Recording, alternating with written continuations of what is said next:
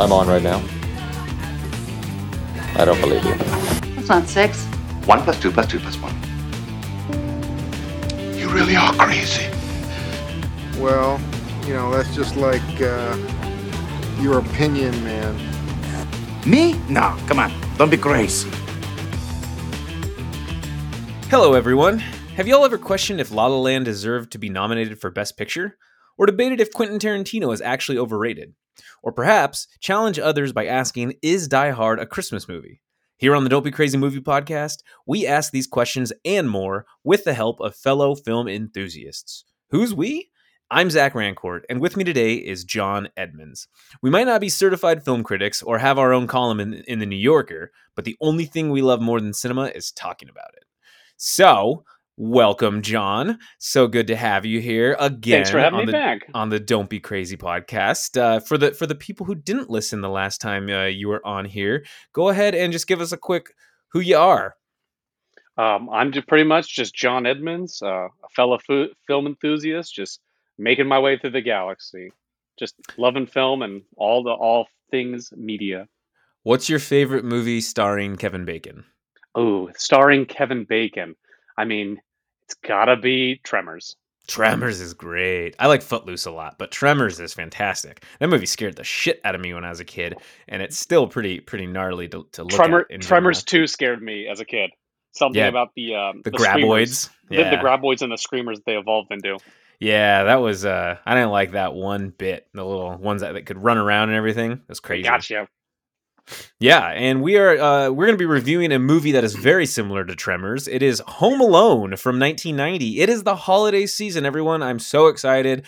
Christmas is actually my least favorite holiday. However, I love all the pageantry and the pomp and circumstance that is involved in Christmas. So happy holidays for all of the things, your Kwanzas, your Hanukkahs, your Christmas, all that stuff. But we will be reviewing Home Alone from 1990. The film was directed by Chris Columbus, not Christopher Columbus, that person who usurped the United States and claimed fame here, but I won't get into that. It is Chris Columbus who directed Adventures in Babysitting, Mrs. Doubtfire, Harry Potter 1 and 2, amongst many other films that you probably would recognize. It was also written by one Mr. John Hughes, and John Hughes is famous for Pretty in Pink, 16 Candles, The Breakfast Club, Uncle Buck, you name it, Ferris Bueller's Day Off. He is synonymous with the 80s. One of the most insane writers of all time and just incredible. But yes, he penned the script for this. It stars Macaulay Culkin, Joe Pesci, Daniel Stern, John Hurd, Catherine O'Hara, who's amazing, and Roberts Blossom. Critical reception. The movie did very well on IMDb. It was 7.7 out of 10, so that's about a C+, I'd say. So maybe not as good, but I think that's pretty good. Should be higher. Yeah, it probably should be higher. On Rotten Tomatoes, 67% tomato meter, so those critics don't really like it as much, but maybe it just hasn't been reviewed in a long time. So, I don't know. 80% audience score, which is insane to me because I feel like I've never met a person who doesn't like this movie. It's just a classic. It's a holiday classic, I tell you. If you don't like it, I don't like you. If you don't like it, you can get the hell out of here. Then you can get out. You know what, Napoleon? You can get. It is streaming on Disney Plus, but I also own it on 4K on digital because I'm a G. So yeah, it is available on Disney Plus for you. Had a budget of $18 million, and in the US and Canada overall, it grossed $285.7 million. So very successful, a boatload of money for 1990. Yeah, that's a lot. That's like $400 million now. Wow, probably. Opening weekend in US and Canada was on November 18th, 1990, and it made $17 million. So it almost made as much as the movie cost that weekend. So that's fascinating. Weird they didn't open it in December, but yeah, that is insane. And then gross worldwide, it made $476.7 million. That's a lot of chump change. That's a lot of money. A lot of money. So apparently Joe Pesci, he was very scary in this movie, and he's been scary in many other roles, but he avoided Macaulay Culkin on set. He wanted to make Macaulay Culkin think that he was mean, so he never wanted to interact with him. So that's pretty awesome method acting. That's some good method, if I'd say so myself. The picture Kevin finds of Buzz's girlfriend, the famous "Buzz, your girlfriend, woof," that was actually a picture of a boy made up to look like a girl, because Chris Columbus, the director, He thought it'd be too cruel to make fun of a girl like that. So the boy that was used in the photo was actually the art director, Dan Webster's son. And I think that's hilarious because that's so thoughtful. Because it's right. You don't want to be known as Buzz's girlfriend the entire time. So Oh yeah, you're Buzz's girlfriend. Woof. they just put a For chubby whole kid life. instead. Yeah. They just put a chubby kid dressed as a girl. That's better. Yeah. Oh, and super fun fact too, Joe Pesci. So he is known for saying F-U-C-K a lot, which is spelled fuck if you didn't know that. But he says that in most of his movies. And Chris Columbus, this being a family movie, asked him, instead of that, would you be able to say the word fridge? So every time he freaks out, like when he burns his hand or he gets shot in the nuts, he goes, fridge. You have to watch it again and you listen, and it's very apparent. And I was like, oh my God, this is amazing. So, oh my God. Yeah, I'm going to start saying fridge for things.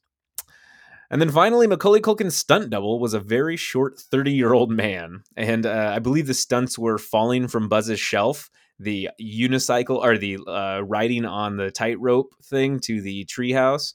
There might have been like one or two more, but yeah. I'll have to go check that again because I feel like maybe I've just got face blindness because this movie is so near and dear. So I just like completely overlooked it. Yeah, the 30-year-old man. Crazy stuff. Well, here is a synopsis. If you have not seen Home Alone, then you can skip this, about 3.5 minutes. Go ahead and skip it. I'll try to read fast. Here we go. The McAllister family is preparing to spend Christmas in Paris, gathering at Peter and Kate's home in a Chicago suburb on the night before their departure. Peter and Kate's youngest son, Kevin, is a subject of ridicule by his older siblings and cousins. Kevin inadvertently ruins the family dinner after a brief scuffle against his oldest brother, Buzz, resulting in Kate sending him up to the attic. Kevin berates his mother for allowing the rest of the family to pick on him and wishes his family would disappear. During the night, heavy winds create a power outage, disabling the alarm clocks and causing the family to oversleep. In the confusion and rush to get to the airport, Kevin is accidentally left behind. Kevin wakes to find the house empty.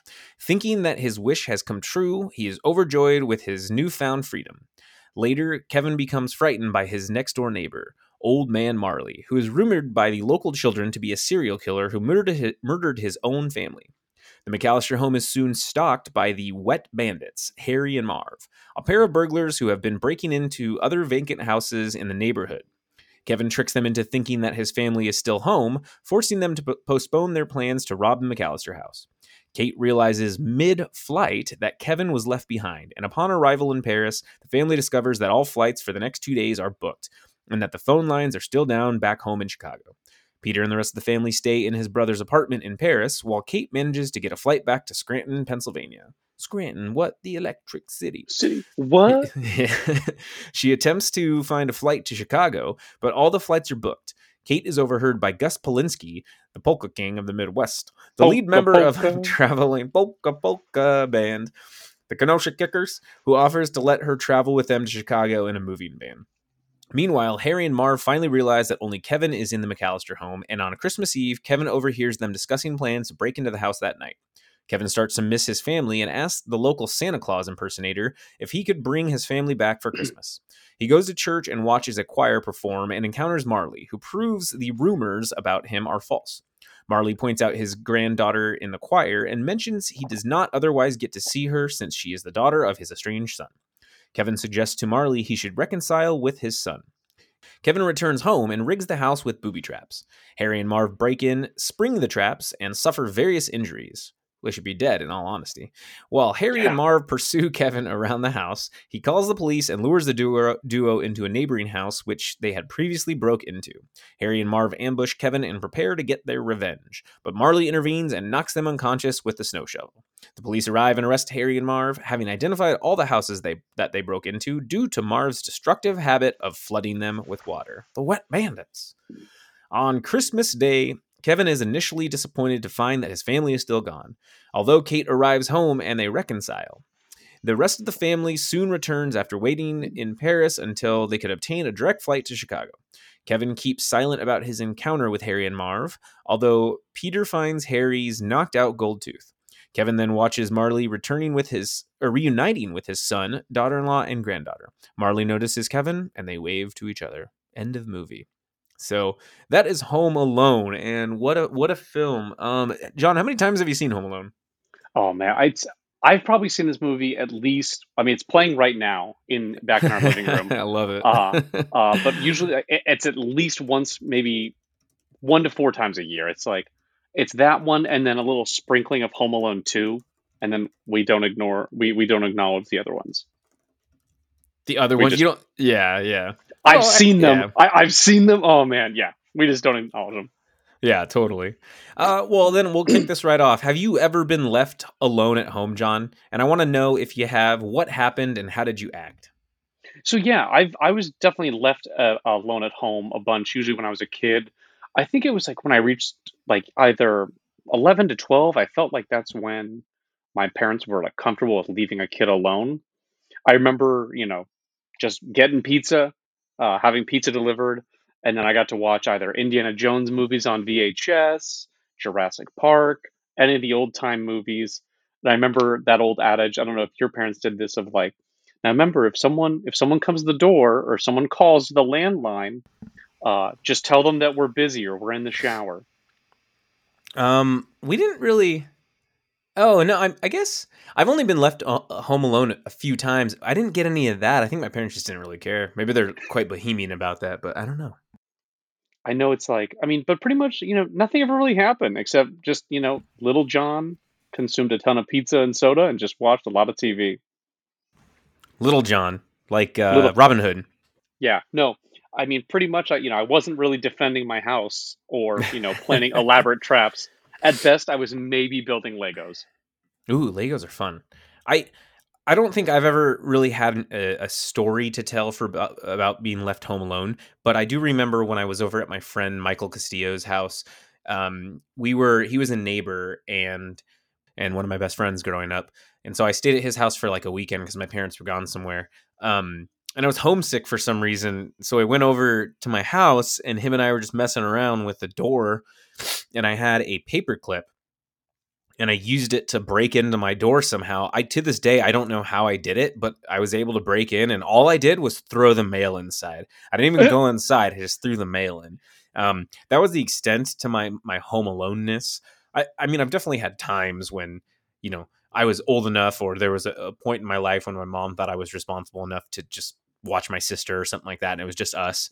And I felt like a big man because I'm like, yeah, I'm the man of the house, and I'm the man. yeah, I can watch adult movies, and by adult movies I mean rated R movies. So, Rated R. yeah, with lots of shooting and swearing and taking the Lord's name in vain, that kind of stuff. So, yeah, I mean, the likelihood of this happening in real life for this movie of parents leaving a kid at home like this is very, very slim. It's very asinine and far fetched, but that's the whole point. I mean, that's the plot of the movie, right? It's like what we always talk about with oh my god, what's it called? Pitch meeting. We're like, hey, or why did you? Yeah, hey, shut up. Why do you do that? Because movie. So, because movie. yeah, it's great. And Kevin McAllister, I mean, he survives the Home Alone incident because he's not an average kid. He's really smart. He's great at clapbacks, and he's curious in nature, just as kids should be. The hilarity of this movie, though, it does rely on his resourcefulness when he's being left alone. Whereas I would probably wager maybe a normal 8-year-old wouldn't be able to maintain as well as he did, because he kicked ass on his own. It was awesome. Oh God, yeah. Do you think that any other kid could survive this ordeal of being home alone? And would it be plausible for just like a normal 8-year-old kid to do it? You know what? I thought about this so much of like, what other kid in the world could probably survive this level of being home alone? And I kept thinking, I was like, maybe Bear Grylls if he had a kid. Or like Gordon Ramsay, because yeah, like Gordon Ramsay's kid everything. could cook, and then he would just judge you. But otherwise, I just thought, I was like, no normal 8-year-old kid. I mean, back in 1990 with no internet to order any food, or like maybe, I mean, you just survive off pizza. Yeah, it's hard because I mean, like, I know that kids are growing up a lot faster these days. I look at kids now, like my friends who have their children, and they will say these funny things or know, how to use cell phones at the age of 6 or 7 or something. You're like, oh my God, like I had no idea how to use a cell phone until I was like 15. And so, or 12 or something. And so you get a lot of that kind of stuff. And I think the street smarts has grown on them a ton. I know my friend's son was cooking top ramen when he was like 9 years old. And I mean, there's no way I would have touched a stove when I was 9. So it's kind of fascinating to me that this 8-year-old kid can survive it. I definitely, I couldn't. I could only have survived it back in the day if it was like Easy Mac. Remember that, where it Yeah. was like two Yeah. like powdered cheese in the microwave. Gross. I mean, but here he is walking to the grocery store, like asking if the toothbrush is approved by the American Dental Association. Like a little asshole. I'd be like, oh, if I was at that store, I would just say, yeah, dude, it is. What do you want me to do? Yeah, Make minimum wage. So Kate and I were watching it now as adults, and I was just like, just say yes and just move the kid along. Seriously. Like, he's not going to know, Yeah. but no other kid's going to be. I mean, yeah, it's just not plausible. I mean, also, you'd have a neighbor that could easily go over there and get the kid. All right, your son, Rob. Let's say he's 8 years old. He's going to be 8 at a certain point. He'll be 8 eventually. Let's say you and Kate just accidentally forgot him at home for some reason because you're too busy, I don't know, eating potato chips or something like that as you're getting ready to leave. And You know us. You left him at home. What do you think the first thing that he would do? Oh, the first thing, I mean, now it's like he's going to call you. Or he's probably the kids nowadays are probably text him. That's true. And I guess this movie relies on a lot of circumstance and or I guess you could say happenstance, because that was a perfect storm with the phone lines being down. You know, this only happens in a pre 9/11 world where you can have paper tickets and rush to your airplane and just get through. I mean, if this were to happen nowadays, there's no way someone would have forget their child, even if they were still frazzled. But Exactly. yeah, and you have location devices, all that kind of stuff, and the cops wouldn't be inept. I couldn't stand that when the police were like, "You want us to go check on your son?" I'm like, dude, this is Chicago. It's like the third biggest city in the U.S. These cops are gonna go show up, and they're acting like she's the a-hole the entire time. Yeah. You want us to check on your son? Yes. You want us to check on your son? Like, okay, hang on, please hold. So you want us to do what? Check on our son? Okay, hang on, please hold. It's like, just go send somebody over. Yeah. I would have been bawling my eyes out. There was this time in football practice. I was around 10 years old, and it was in the fall, so it'd get dark a lot sooner. So I think we were done at like 6.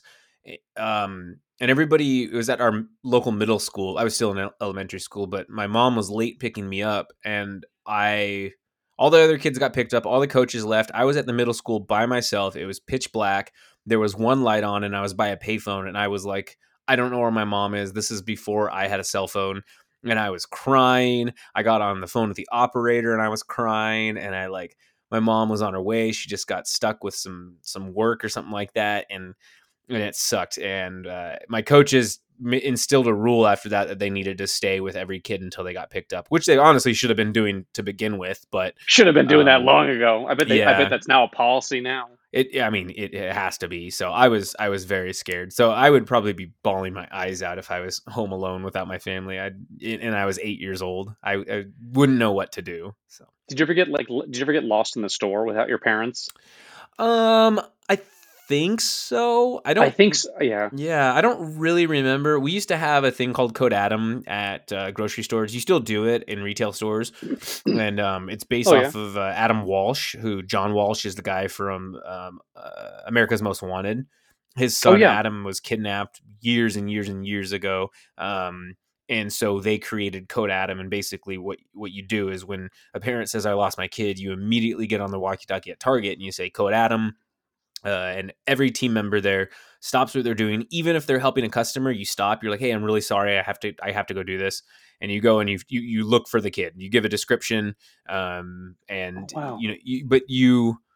think there was something that we did. Oh, so we would say blonde, blue shirt, something, but we wouldn't say the name because we didn't want like a bad person, if they ended up kidnapping them, to go, hey, are you David or whatever? Come with me. So like, that's what we would look for. And anyways, yeah, we always found kids and it was great. And we'd walk into the parents, but we did have some times when it got real hairy, and we had a moment when it's like after 5 minutes, you have to call the police. So it got to be about 5 minutes and I was getting ready to call 911, but it turns out the kid was outside in the parking lot. And I'm like, are you kidding me? Wow. Yeah. The parent felt really mad because she felt like it was her fault. I'm like, well, it kind of was, but also like he's in the parking lot. Holy shit, he was looking for her in the parking lot, and I just he was crying. I felt bad. I definitely had that fear. Like I remember when Rob is still like in the beginning when he was just starting to play and like he would go out of sight play because that was a thing we were learning about of like, encourage that. It'd be like, what if someone just like, what if when I turned a corner, there was one time he wasn't there and I was like, my heart was just beating. And then turns out the little guy's just hiding behind the recycle bin intentionally like, laughing. Like he thinks it's a game.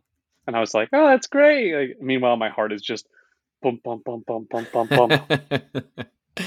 Yeah, it's, I don't know, man. So I can empathize with that parent.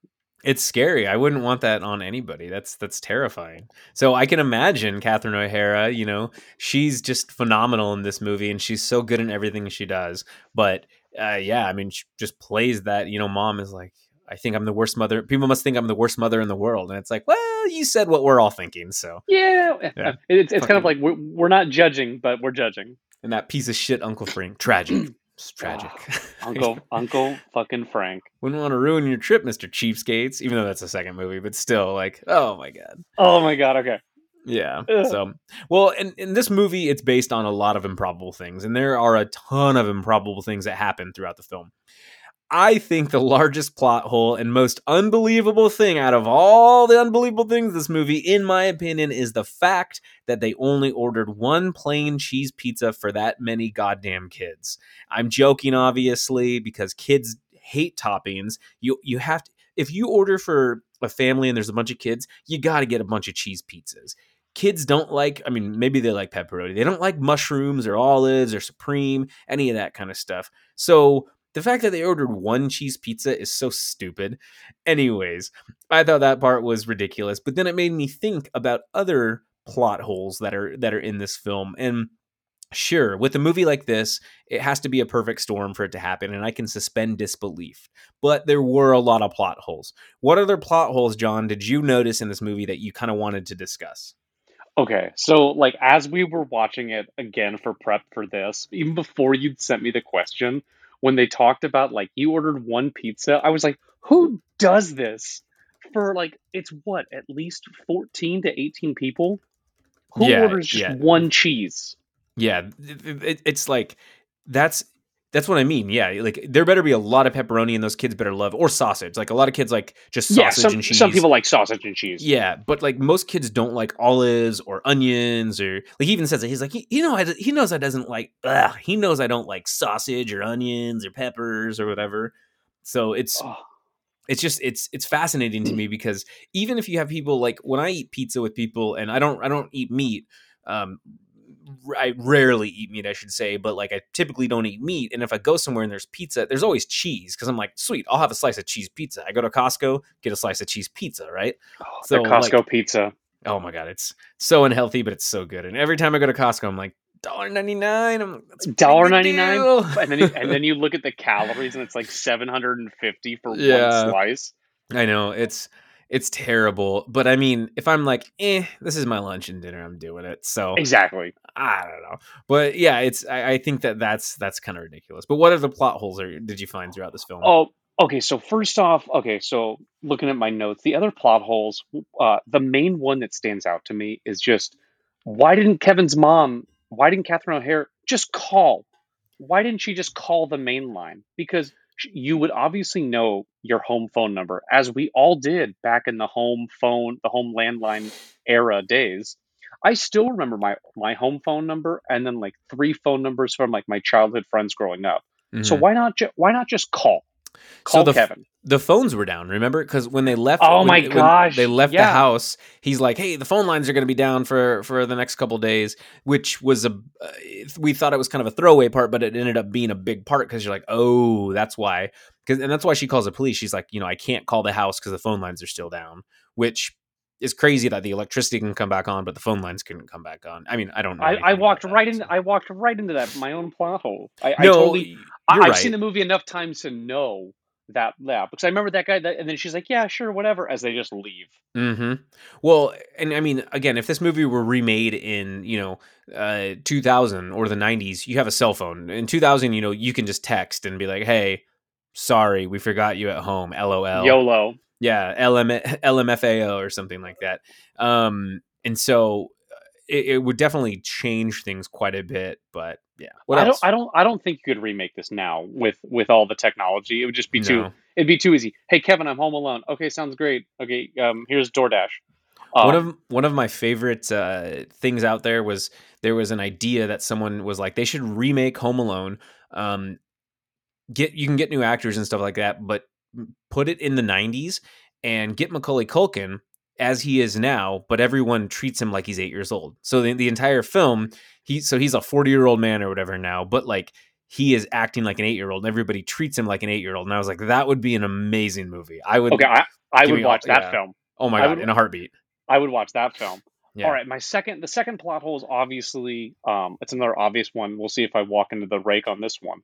It's where it's, I understand you have to suspend some disbelief, but it's like Harry and Marv would have suffered serious injuries, if also not near fatal injuries. Oh yeah, 100%. I mean, the paint can to the face, wasn't there? I thought there was like a sponsored YouTube video where it was either MythBusters or somebody. I forget who did it, where they reenacted the gel with like yeah. they did the paint can to the face and they showed via like a ballistic gel, like the dummies, how much Mhm. damage it would do, and it pretty much just broke the entire front portion of the skull, and like they determined that it would have killed you. Mm-hmm.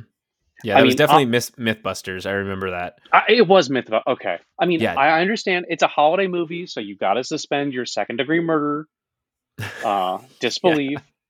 But I mean that's another plot hole. Another one, and then it's like, and then I go to like my tiny minor ones. Like, I never thought about it again until like a recent rewatch, and I was an adult.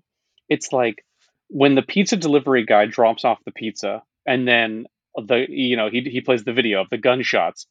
Why didn't he go and call the cops? Yeah, exactly. I think about that one a lot. I'm like, so he's just gonna run away and like not tell little Nero's, and they're not gonna be like, hey, he just shot at my employees. So yeah. Yeah, no biggie.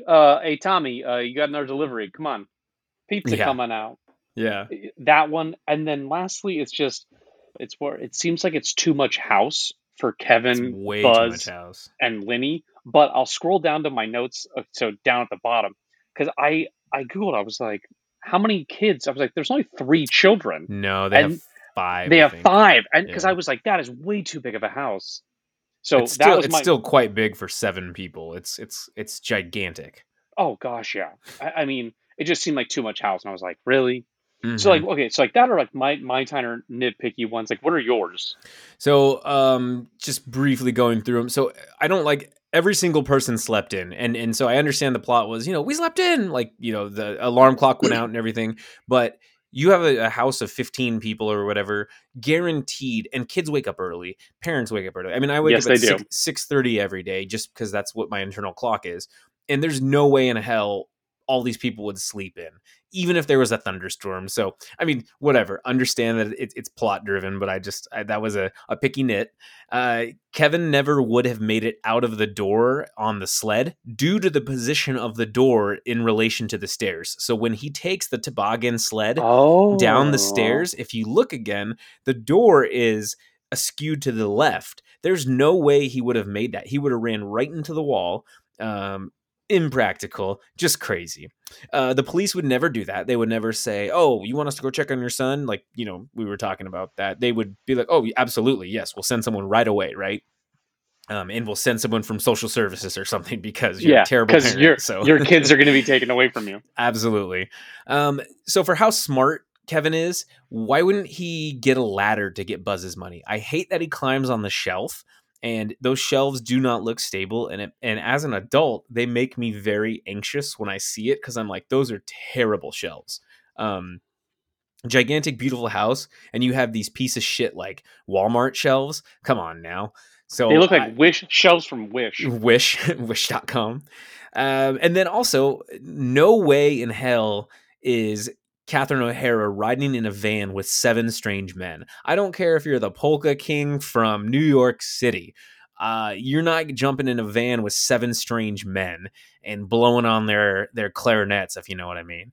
So I think that was a little too forgiving, but we could pick apart this movie forever. We don't want to do that though, because this is still a fantastic It's holiday still film. perfect. Absolutely. They were just things that we noticed and I thought were very funny. So, but throughout the movie, we do see Kevin's metamorphosis of a helpless and scared child to someone who's ready to take on further responsibilities that can come to us in life. At what point, John, in your life did you realize that it was time for you to grow up? I thought like the main time that sticks out like really to me was when I came back home just to help my mom take care of my dad after he had suffered a minor stroke. It was kind of that time where I learned it was, hey, it's time to, help out in a more serious capacity. Um, delving with serious adult topics. I mean, but you know me, and I still try to have like as much immature fun wherever possible because life Yeah. life is just like too short to be serious and just by the letter 24/7. Oh, What like 100%. what about you? It was tough because I can't really think of exactly when. I mean, I was probably 15 when I did my first load of laundry. I mean, my mom always did our laundry, and I'd see her do it, so I had a general idea. You put the detergent in, you turn the knob, and then you throw it in the dryer when you're done. I didn't know about whites and colors and laundry, not people, anything like that. Better to clarify that right now. Yeah, using bleach or whatever, using fabric softener. I mean, I didn't know any of that stuff. It grew on time or through time with me, right? Because I just kind of had to. Also, 15 was around the same time I got my first job when I really needed to kind of start, figuring things out on my own and being like, oh, okay, I'm allowed to do this, and I don't need my mom or my dad to help me with it. I hit puberty at about 12 years old, but I don't really feel like I was anywhere near having an adult mindset. I was still a teenager for sure. And even freshman year, I didn't really feel that I was in a position where I was ready to grow up. But it's funny because I remember 8 years old being the point in my life that were my formative years where I can recall everything. So if someone says, hey, do you remember your fondest memory as a kid? I usually say, oh, yeah, when I was 8 years old, I did this. I don't know if that's accurate. I just, for some reason, use 8 years old as that reference point. And I think that's probably when I was really starting to get into things. That's like second or third grade. So I could, I could tell you about third grade right now and fourth grade. I couldn't tell you about first grade. I could barely tell you about second grade. So I think it's around 8 years old. See, that makes more sense. I know. I definitely thought like in listening to your response, it was definitely Uh, I mean, maybe it was earlier. I just that one just stood out the most to me, maybe from an adult standpoint. But I remember my mom constantly bringing me into the laundry room again when she was like, "You're going to need to know how to do this later in Yeah. life." You know, uh, there's times I still forget how to accurately sort the whites and the colors. Again, the laundry. But it's also like sometimes it's like, okay, which one does this technically fall under for the with laundry? Yeah. But no, you're absolutely right. It kind of sounds like, that not 8 9 10 formative years. And I remember I also got a job when I was 15 because I remember I wanted a cell phone and my mom was saying, well, the pool's hiring, so might as well go get a job. And I became a lifeguard then at 15 and a half. Nice. I was Yeah. getting $12 an hour. I was pumped. Ooh, that's a lot of money. That's way more money than I made when I was that old. So, yeah, I think that there are moments, and I was having this discussion the other day. There are moments that I'm like, when did I first know how to pay a bill, or how did I learn how to balance a checkbook, or how to hang a picture on a wall, or do little mundane things that you're like, oh yeah, I guess I kind of have to figure this out now. Thank God for YouTube, because if there were no YouTube, I would be having to figure out, how to change my headlight on my Jeep Cherokee. I don't have a Jeep Cherokee anymore. I got a Subaru, but I mean, I would go to YouTube first thing to figure that shit out. And before that, I mean, I guess Ask Jeeves, and then you get some Oh, results. So Ask Jeeves. Oh man, like yeah, YouTube with how to tie a tie. If you ever forget to tie yeah, a certain one, exactly. I'm how great at tying to ties now. how to blank. There's like isn't there like a YouTuber like dad. It's like a dad YouTuber. Yeah, he's great. I forgot his name, but yeah, he's like how to dad or something. It's like, yeah, how to dad. And he does you all the mundane stuff of like how to change a socket, how to change an outlet. Yeah, so cool. I like that YouTube channel a lot. So we were talking about the sequels briefly because this movie has Home Alone, Home Alone 2, Home Alone 3. I think there's a Home Alone 4 out there. I could be wrong. You're right. And then there is a terrible Home Sweet Home Alone that came out last year. So have you seen any of the sequels? What did you think of them? And how much longer could you draw this film series out? Okay, so yeah, you're absolutely right. There's 4, and then I had to look it up.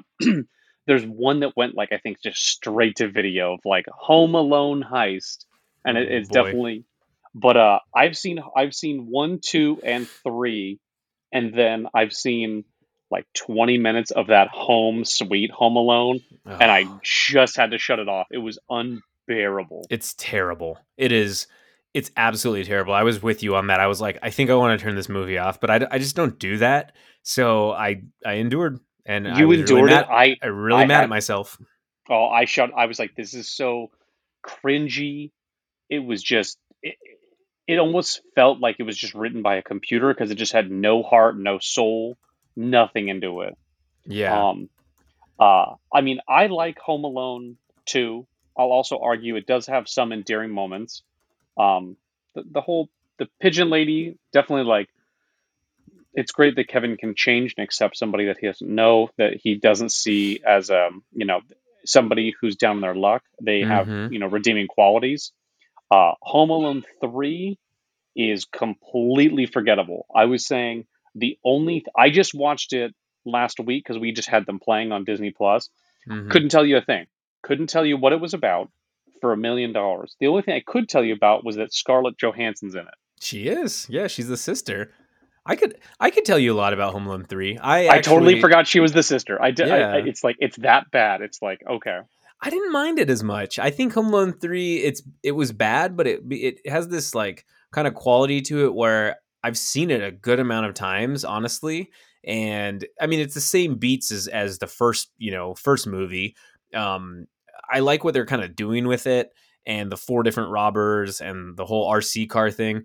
Obviously, there are a lot of plot holes with it, but it works out decently well because he's at home sick, which makes sense, right? Like, that's not them leaving. Like, the mom has to run into office, and so she's like, "Are you going to be okay?"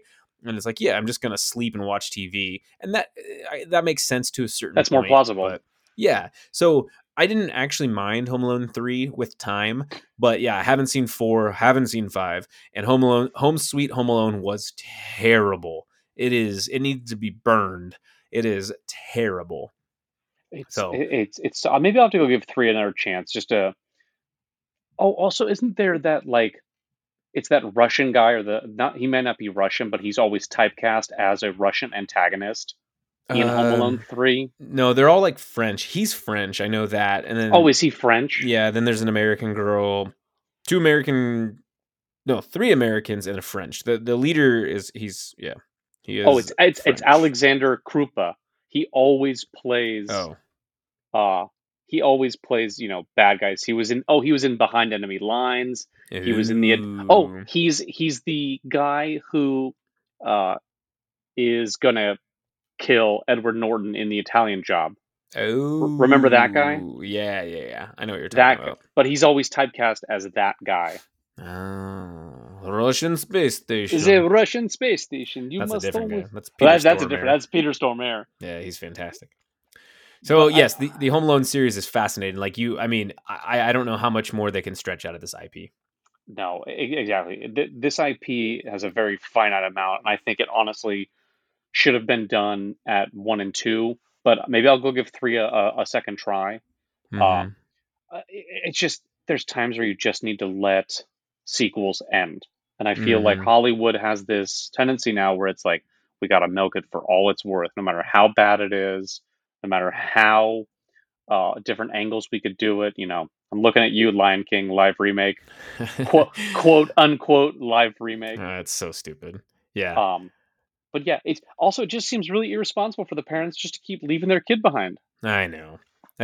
They're running out of ideas now, and I mean that's why Home Sweet Home Alone just doesn't work, because in this day and age, you can't really think of a good enough plot for that to be reasonable. It's stupid. I mean, there are so many moments in Home Sweet Home Alone where they say, "Oh, we got to get the little fat boy," and they're talking about a doll, and the kid thinks it's them.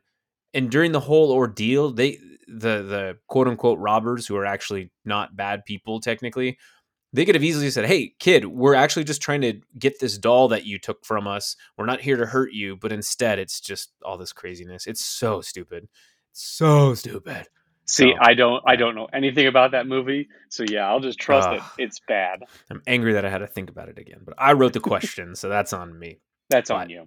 But moving on, so I believe, well, I don't believe this. You and I were discussing this at a little Friendsgiving we had a little while ago, and there are a ton of amazing fan theories out there that have been created over the years after countless viewings of Home Alone. They're amazing. If you don't know, then you don't know, and it's incredible.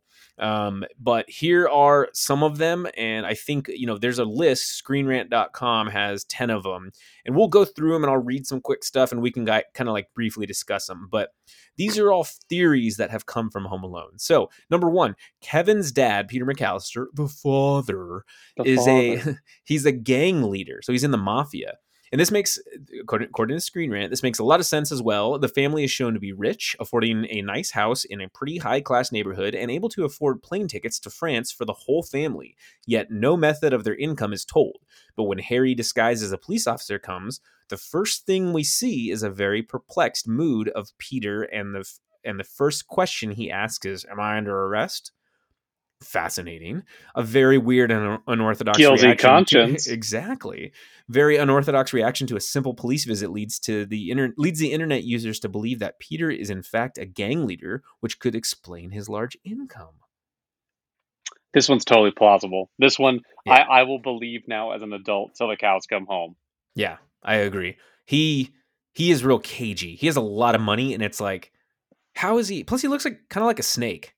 He doesn't really look like a good dad. He just kind of looks. He looks like the snaky. bookie. He would be the accountant for the mob. Yeah, I can see that. Yeah. He's the one that you go pay. He's the worm. So He's the Ben Affleck. there you go. He's the accountant. And he shoots people from far away. Pew pew. Theory number 2, Uncle Frank is the real villain. Uncle Frank is very prominently shown to have a natural hatred for Kevin and jealousy of his brother's income. Therefore, some have speculated that Uncle Frank may have hired Harry and Marv to rob the house and make Kevin the prime suspect, as he was the only one alone in the house, and a kid, making the crime that much more believable. Some even believe that Uncle Frank hired the Wet Bandits to take care of Kevin, and that him being left behind was all part of his elaborate plan. They just were redundant in that. His greed and visibly prominent twisted personality in the movies make this theory very palpable and probable once gone into detail. I don't know if I agree with this very much, because that's a lot to pull off to try to leave Kevin at home. He's a dick, but I don't think he hired them. Yeah, this one's not plausible for me, because the only thing, there's two things that Uncle Frank is guilty of. He's just guilty of being a dick to Kevin, and also he's just guilty of being super cheap. Like, there was actually, again, there was a little detail on the rewatch. It was a comment from Kevin's dad during that dinner scene at the beginning when they're talking about who should pay for the pizzas. So Uncle Frank says, he does "Oh, I can't because all of my money's in traveler's checks." And then Kevin's dad mutters in passing, "Probably got the ones that aren't going to work in Paris either." Yeah. So it's like, yeah, Uncle Frank is just a cheap piece of shit. Yeah, he is. I don't think it's plausible, honestly. It's quite a stretch. Theory number 3, Kevin's father hates him. Again, going to the family, this theory proposes that Peter McAllister shares no bond or loving relationship with his son, Kevin, rather seeks to somehow get rid of him. Their rare interactions in all movies of the series start with Peter scolding Kevin, and the second movie, Home Alone 2, Lost in New York, starts with Peter very suspiciously leaving Kevin behind on purpose in the airport. These scenarios in the movies further form as evidence to the extremely probable theory, which is now not as far-fetched as it would seem at first glance. And I kind of noticed this when I was watching Home Alone 2 the other night, that, I'm sorry, I mean, I don't have any kids that I know of, but if I had a child, and even if we're still late for the airport, I would not be running in front of him. I would grab his hand or I would pick him up and we would be running together. There's no way in hell that I would leave that kid behind. And Kevin or Peter just kind of starts bolting with the rest of the family and knows Kevin's behind him. So that is where I can kind of slightly agree with this, that maybe he hates his son, but I don't know. That's still kind of a stretch. I felt like it was kind of a stretch. I also felt like this whole theory is being propped up based on that scene from Home Alone 2. And I feel that, I definitely get it. Things are super stressed. I mean, also, this is all on the McAllisters' fault. Why are you guys packing the night before an international flight around Christmas time? Exactly. Yeah. Why aren't you, I don't know about you, but like when I have a trip going, even before kids, like I was packed at least 2 days prior so that on the final night you can do that, oh shit, I forgot this, and just toss it in. Yep. Not, but it seemed like all 20 kids or however many people were in that house, nobody packed. Yep. Yeah. Yeah. There's no way in hell. I think it's ridiculous. So yeah, this one is more of a stretch. I can see merit in it, but I think it's a stretch.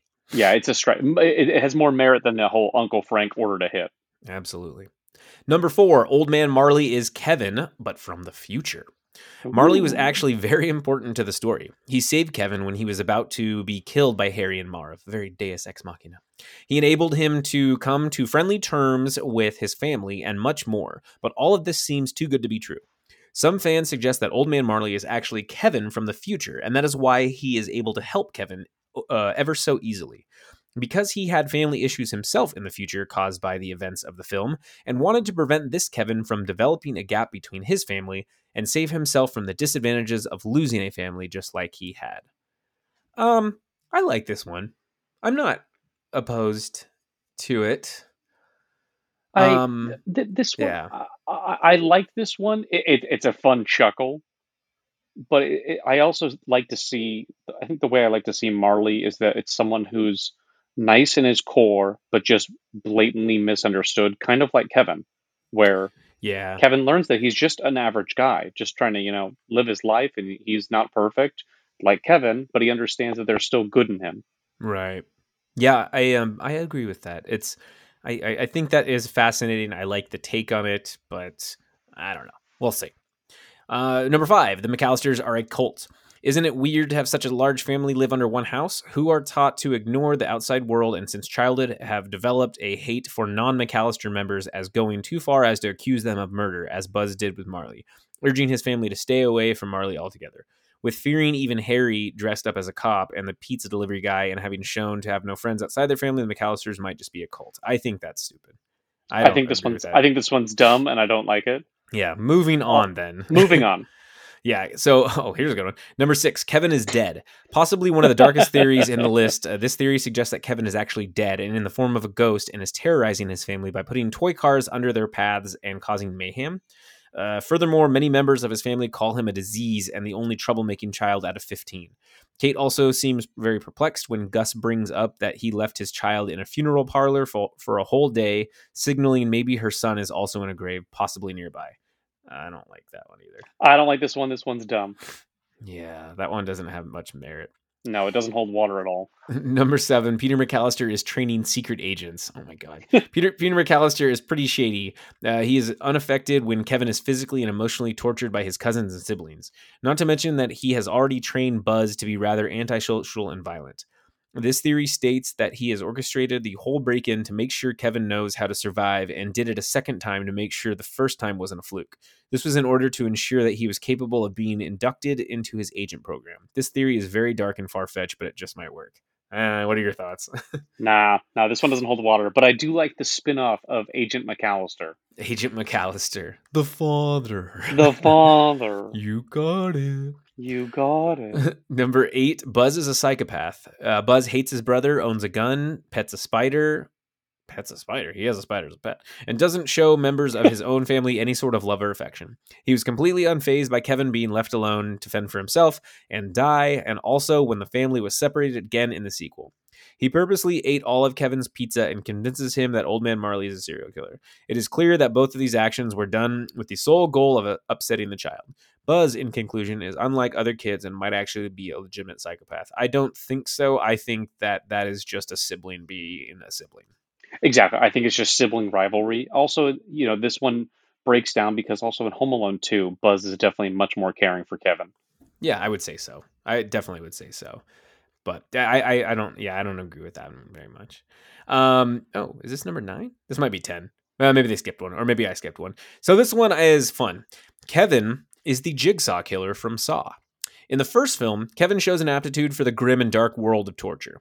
These traps are elaborate and impressive, and only get more intense as the series continues. Some fans believe that these traps are quite similar to those of the Saw series, which has led some fans to wonder if Kevin grows up into being Jigsaw in his adult life. Maybe taking down the Wet Bandits gave him a taste for blood, and he decided to spend his adult years playing God on his own terms. What do you think? This one is, I know you and I discussed this at our Friendsgiving, but this theory is just the most plausible and also just fun to be like, yeah, he totally is. Look at that plan. Could you, at an 8-year-old, plan a home defense and an escape route to get out should things get wrong or should things go sideways? Mm-hmm. I love it. I like this one. This is my most favorite theory. I think between the mobster, his dad being a mobster, and this one, those are the two best ones that I think that hold the most water. Oh, exactly. So, yeah, that's pretty good, and it does make me think of Saw. The only reason I watched the Saw series, honestly, were to see how elaborate the traps were. Then they just started getting gross to be gross, and I'm like, that's dumb. I don't really like that. Saw 1, Saw 2 are kind of... Oh, absolutely. It's nice to see how Kevin progressed. Yeah, your baseline. Yeah, it was great. All right. Well, we are coming down to the final question. So Home Alone is definitely a Christmas movie. There seems to be plenty of discussion around there about how to define and categorize a Christmas film. What is your criteria, John? Okay, so first off, I'll just say Home Alone's a Christmas movie, and I will die on this hill for anybody that doesn't say that. Secondly, I've got... Wait, Home Alone? Home Alone is definitely a Christmas movie. No. Home Alone's for sure, but if there's some people who were like, well, I don't know, it's more of like, it's just this kind of movie. I was like, no, you're wrong. Movie. It's a family. It's like, you're wrong, and I don't have the time 100%. To tell you that you're wrong. Yeah. For me, it's like there's two main criteria for whether or not it's going to be a Christmas movie.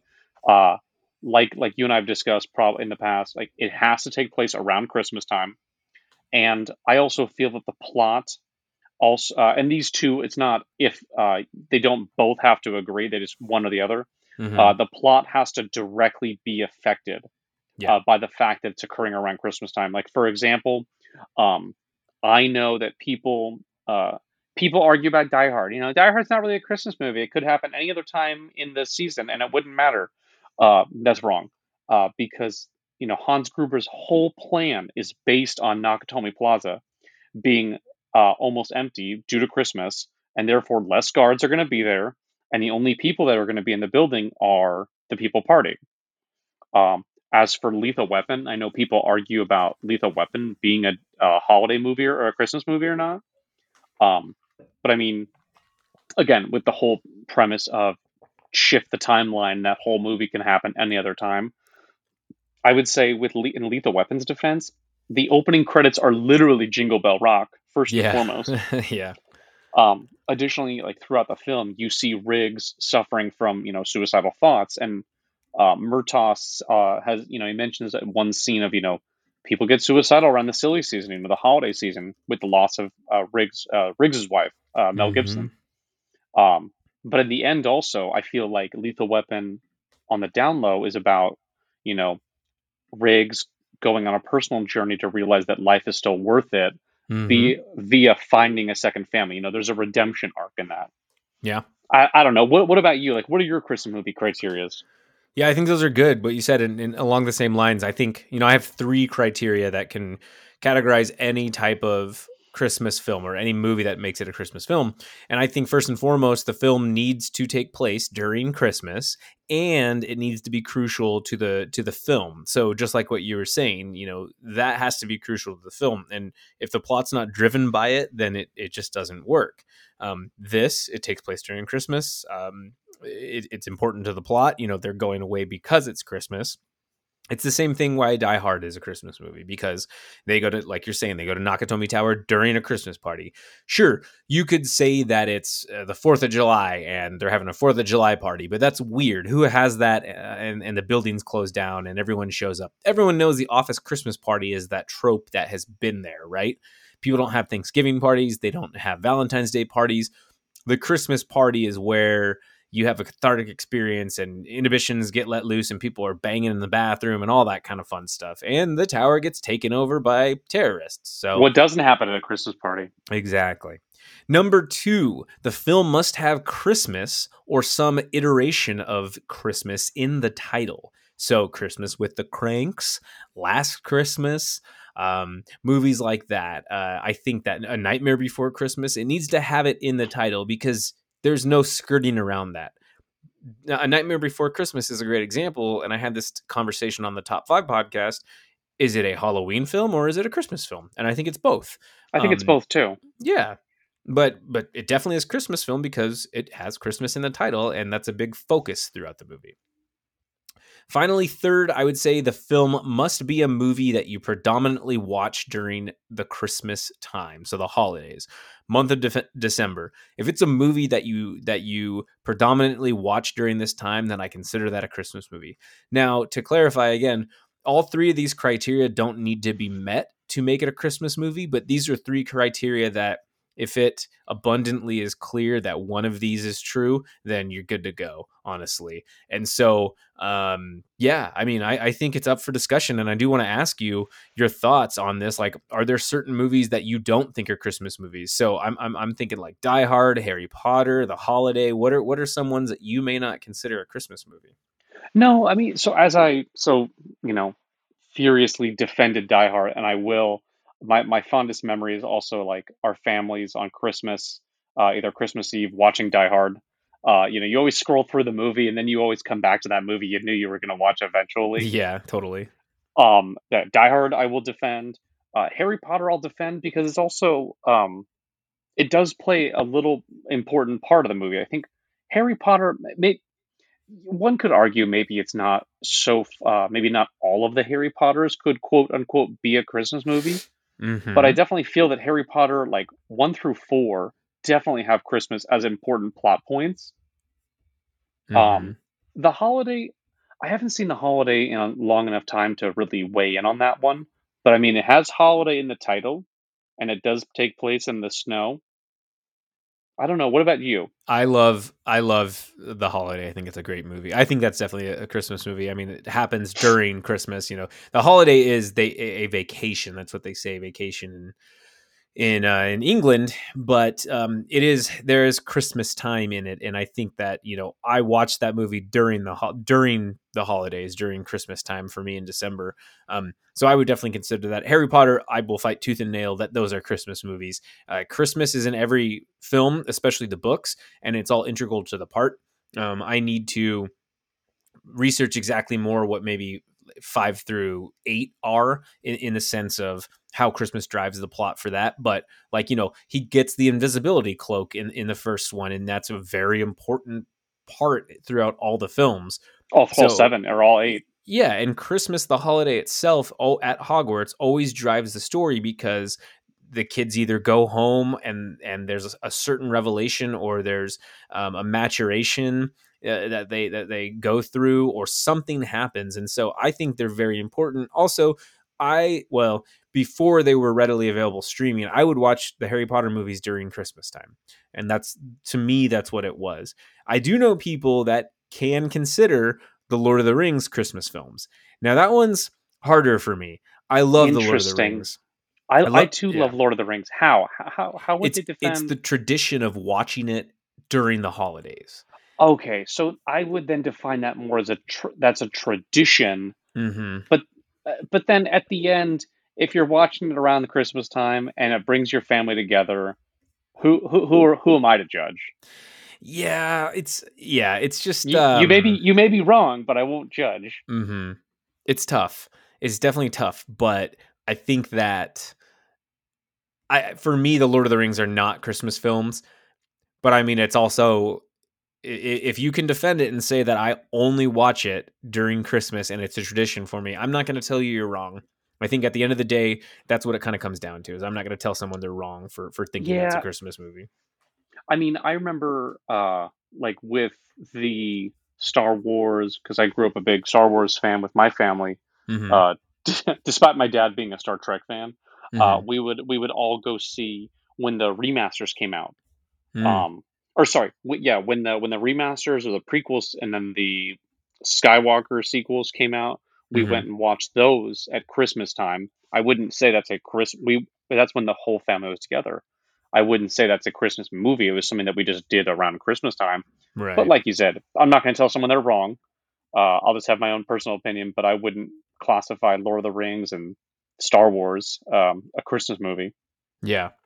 I mean, and yeah, that's a great example too. Star Wars. I mean, some people it's a tradition for them. So I think mine. The third criteria I have, it's kind of a two B because I think it needs to be in conjunction with the other two criteria on it. But I mean, if you can set a good argument for me, then I wouldn't argue against it. I mean, Star Wars, if you do look at it, they did have a holiday special for it, so there's That that. But infamous holiday special. yeah, so otherwise, I don't know. But I do believe that those are probably my best criteria for what would make a I like those holiday film. criteria. I feel like those are. I mean, it sort of encompasses everything, and also allows room, like wiggle room. Yeah, hell yeah. Well, that is all I have on Home Alone, and it was a good discussion. I love it. Let's get your hottest take. I want you to defend your hottest take or most controversial take on this movie, on movies of this genre, of this era, of actors from it, whatever. Go ahead. This one's tough because I think there's just nothing to defend on this. I think this movie is just a great. It holds water and it just stands the test of time. I've seen it so many times, and each year it's just like you wipe your memory from it, and it's just perfect to watch it all over again. I would say, I mean, if I had to pick something, I love Joe Pesci, and I'm blanking on who plays Marv. Daniel Stern. Daniel Stern. I'm like they're perfectly cast, and also they would have gotten away with it too if it weren't for the whole Wet Bandits calling card. Mm-hmm. I mean Yeah, they would that's have all I gotten away really with it have is that it's just if it weren't for you damn this movie is kids. just a nice. It's just a great defend your house around the Christmas time. There you go. It's like a blueprint for for my kids. I'm just gonna say, hey, I'm gonna leave you Home Alone, but you've seen Home Alone, so you know what to You've do. seen its movie, so you know how to survive. Go. It's that Homer Simpson joke. Yeah. Yeah. I would say my hottest take is John Candy, albeit he was only in it for maybe like 5 to 10 minutes. Lost him way too soon, 43 years old when he died of a heart attack. He was unbelievably hilarious and an amazing actor, and I was so upset that we lost him because he was such a gem and such a treat on screen, and he made every movie better. So my hot take is John Candy was that X factor for every film that just made it that much better. And if they had somebody else playing Gus Polinski for this one, I wouldn't have appreciated as much as John Candy. I miss that man immensely. Think about him all the time. He was hilarious in everything he does, and very tragic that he died so young. I like that take. I feel thinking back on it, it's like he has this heartwarming and caring, and yet just X Factor comedy level that we probably won't see again. I mean, Planes, Hmm. Trains, and Automobiles. Yeah, yeah, exactly. That's a fantastic movie. I love Polka that one. polka. Polka polka. Yeah, Planes, Trains, and Automobiles is great. I quote that one a lot. I'm always like, they're light because they're filled with air. They're filled with air. When he's selling all the shower rings to people as like earrings and stuff, it's just ridiculous. Like it shouldn't even be a thing, but he is So great, and I sure do miss him immensely. But yes, so that is my hot take. Final thoughts and letter grade on Home Alone. Gotta give it an A. I'll be Ooh. biased. I will. I'll just defend my biasness hill. Uh, it's just a great movie. Every time you see it, are you ever upset that you watched it? No, not at all. I'm super No. happy. Yeah, And I'm and always happy with it. I don't think I've met anybody that says they hate it. Yeah, I agree. I don't think I've ever hated it. So it's pretty great. I'd say it's an A for me as well. This is one of my favorite, if not my most favorite, holiday film. It's tough to list the top 5, even though we just did our top 5 Christmas movies. But to What list were your my- top 5? The Santa Claus, Home Alone, Jingle All the Way, a Christmas Vacation, and It's a Wonderful Life. Oh, I love. Okay, so Katie's favorite one is the Santa Claus. Oh, it's so good. My buddy Baron and I always will quote Jingle All the Way. Actually, Jingle All the Way is so good. I have not watched that yet, and I'm probably going to end up going to watch it after we record this. Jamie! Jamie! He I'll knows catch you. my Hold on, name. Yeah, exactly. Turbo Man. And Sinbad. Yeah. Shut up, Booster. Nobody likes you. Ta-ta for now, Turtle Ta-ta Man. for now, Turtle Man. Yeah, I love Jingle All the Way. That one I'm has gonna have to go picked watch up that some after this. audiences. You should, totally. I love it. Cool. All right, man. Tell me a movie you're excited for or what I should be watching now. Not a movie, a series. It's so funny. My buddy Ryan and I were watching Andor, and if you haven't been watching it, Yeah. it was a show as a big Star Wars fan, or big Star Wars, like, I'm a big Star Wars fan. It was a series that I didn't at first want, but now that I've seen it, I can't get enough of it. I can't wait. The writing on this was superb, and my buddy Ryan and I kept telling our friend Corey, Corey, you've got to watch this. I would definitely give it a shout, give it a try. It's got Stellan Skarsgård. Oh my gosh, I mean, Skarsgård in it is just wonderful, and the writing is phenomenal. So give that a shot and give it a try, even if you're not the biggest Star Wars fan. And that's all I got to say about that. Okay. I like it. Yeah, I've heard good things about it. I'm nervous to get into shows. I'm getting overwhelmed with all the Disney Plus and or all the Marvel and Star Wars shows, but a lot of people have been saying Andor is great. So I will have to check it out one of these days. Oh yeah. Cool. All right, where can we find you on social media? Pretty much, I'm just being boring on Instagram. John.Edmonds on Instagram. Other than that, I'm just posting random stuff. So random stuff. That's what we like to hear. But dig it. Excellent. And then before we go, give me tell me a Christmas tradition that you love so much. What's something that you like to do during the Christmas time? Oh man, probably a Christmas time tradition. I remember it's either getting peppermint ice cream. Ooh, that's and good. then also we won't start decorating the house until at least Black Friday. We won't. Okay. We don't, like, some people decorate it, beginning of November.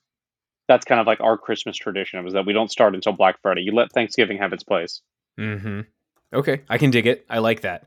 Yeah, that's a good tradition. I usually decorate December 1st. I did take it back a little bit. I just decorated the other day, but that was more because it was just easier. So, oh yeah, I dig it. Yeah, my tradition is my family. When we were growing up, you wake up, you open one present Christmas Eve, and then you wake up really early. You open your presents in the morning on Christmas Day. You have brunch and hang out and do whatever and watch movies. And then at night you open stockings, and stockings were usually filled with candy and Q-tips and nail clippers and chapstick and random stuff like that you needed, toiletries and whatever. So, ooh, I like that. I remember our Christmas Day. Yeah, we would open up all of our presents in the morning, and then we'd go to our Nana's house. And then my brother Arthur and I, our Nana was notorious for giving those, that really cheap toys that are in the aisle of like CVS, yeah, or Rite Aid, yeah, the ones that it's like nobody wants. I don't even know why they have them there. Those would always be in your stocking every year. Love it. That's great. That was like our Nana's tradition to give to us, and it was like, even when we were into our 20s, of like, we don't need this fuzzy wool, the woolly wool head drawing where you could draw with the magnet. But you do. But you do need it. But I cherish the memories. You do need it. That's the biggest thing. So love it. Great. I'm very excited. So awesome. John, thank you so much. It's been a blast. I'll definitely have you on again. And I always thanks love for having talking me again. movies with you. I loved it. I can't wait to be on again. Yeah. We'll have to do a Formula One movie. Oh, yeah. Okay, Vroom, anyways. Yeah, vroom, vroom. Well, thank you very much for listening to the Don't Be Crazy podcast. Remember to follow us on Twitter at DBCrazyPod and at ZachDale60, where you can share your thoughts, give us film suggestions, tell us if we're crazy, or just send funny memes. Make sure you subscribe to our show on Apple Podcasts and leave us a 5-star review. Additionally, we're also available on every other major podcast app. Thank you so very much. Thank you for listening, and until next time, don't be crazy. Bye.